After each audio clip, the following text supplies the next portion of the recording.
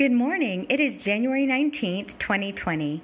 You, O Lord Most High, are awesome, the great King over all the earth. You are the King of all the earth, and I will sing your praise. You reign over the nations. You are seated on your holy throne.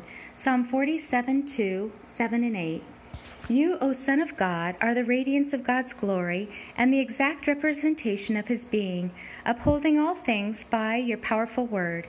After you cleansed our sins, you sat down at the right hand of the Majesty on high, having become as much superior to angels as the name you have inherited is more excellent than theirs. Hebrews 1:3 and 4.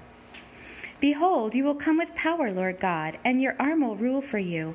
Behold, your reward is with you, and your recompense accompanies you. You will feed your flock like a shepherd. You will gather the lambs in your arms and carry them close to your heart. You will gently lead those that have young. Isaiah 40:10 and 11. When you, O Son of Man, come in your glory, and all the angels with you, you will sit on your glorious throne. All the nations will be gathered before you, and you will separate the people one from another, as a shepherd separates the sheep from the goats. You will put the sheep on your right and the goats on your left.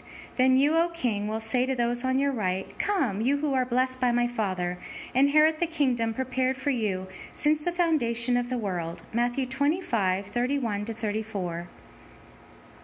Like Josiah, I want to do what is right in your sight, O Lord, and walk in all the ways of David, not turning aside to the right or to the left. 2 Kings 22:1 and 2. I do not want to be like the rocky places on which the seed was thrown, like those who hear the word and at once receive it with joy, but since they have no root, last only a short time, when afflictions or persecution comes because of this word, they fall quickly away. Nor do I want to be like the soil among the thorns on which seed was sown, like those who hear the word, but the worries of this world, the deceitfulness of riches and pleasures, and the desires for the other things come in and choke the word, making it immature and unfruitful. Instead, I want to be like the good soil on which seed was sown, like those who with noble and good hearts hear the word, understand and accept it, and with perseverance bear fruit, yielding 30, 60, or 100 times what was sown. Matthew 13:20-23, Mark 4:16-20, and Luke 8:13-15. Blessed are those who do not walk in the counsel of the wicked, or stand in the way of sinners, or sit in the seat of scorners. But their delight is in your law, O Lord, and on your law they meditate day and night. They shall be like trees planted by streams of water. They yield fruit in season, and their leaves do not wither. Whatever they do will prosper. Psalm 1:1-3.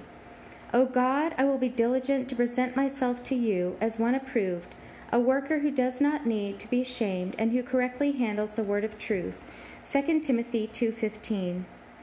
Those who spare the rod hate their children, but those who love their children are careful to discipline them. Proverbs 13:24.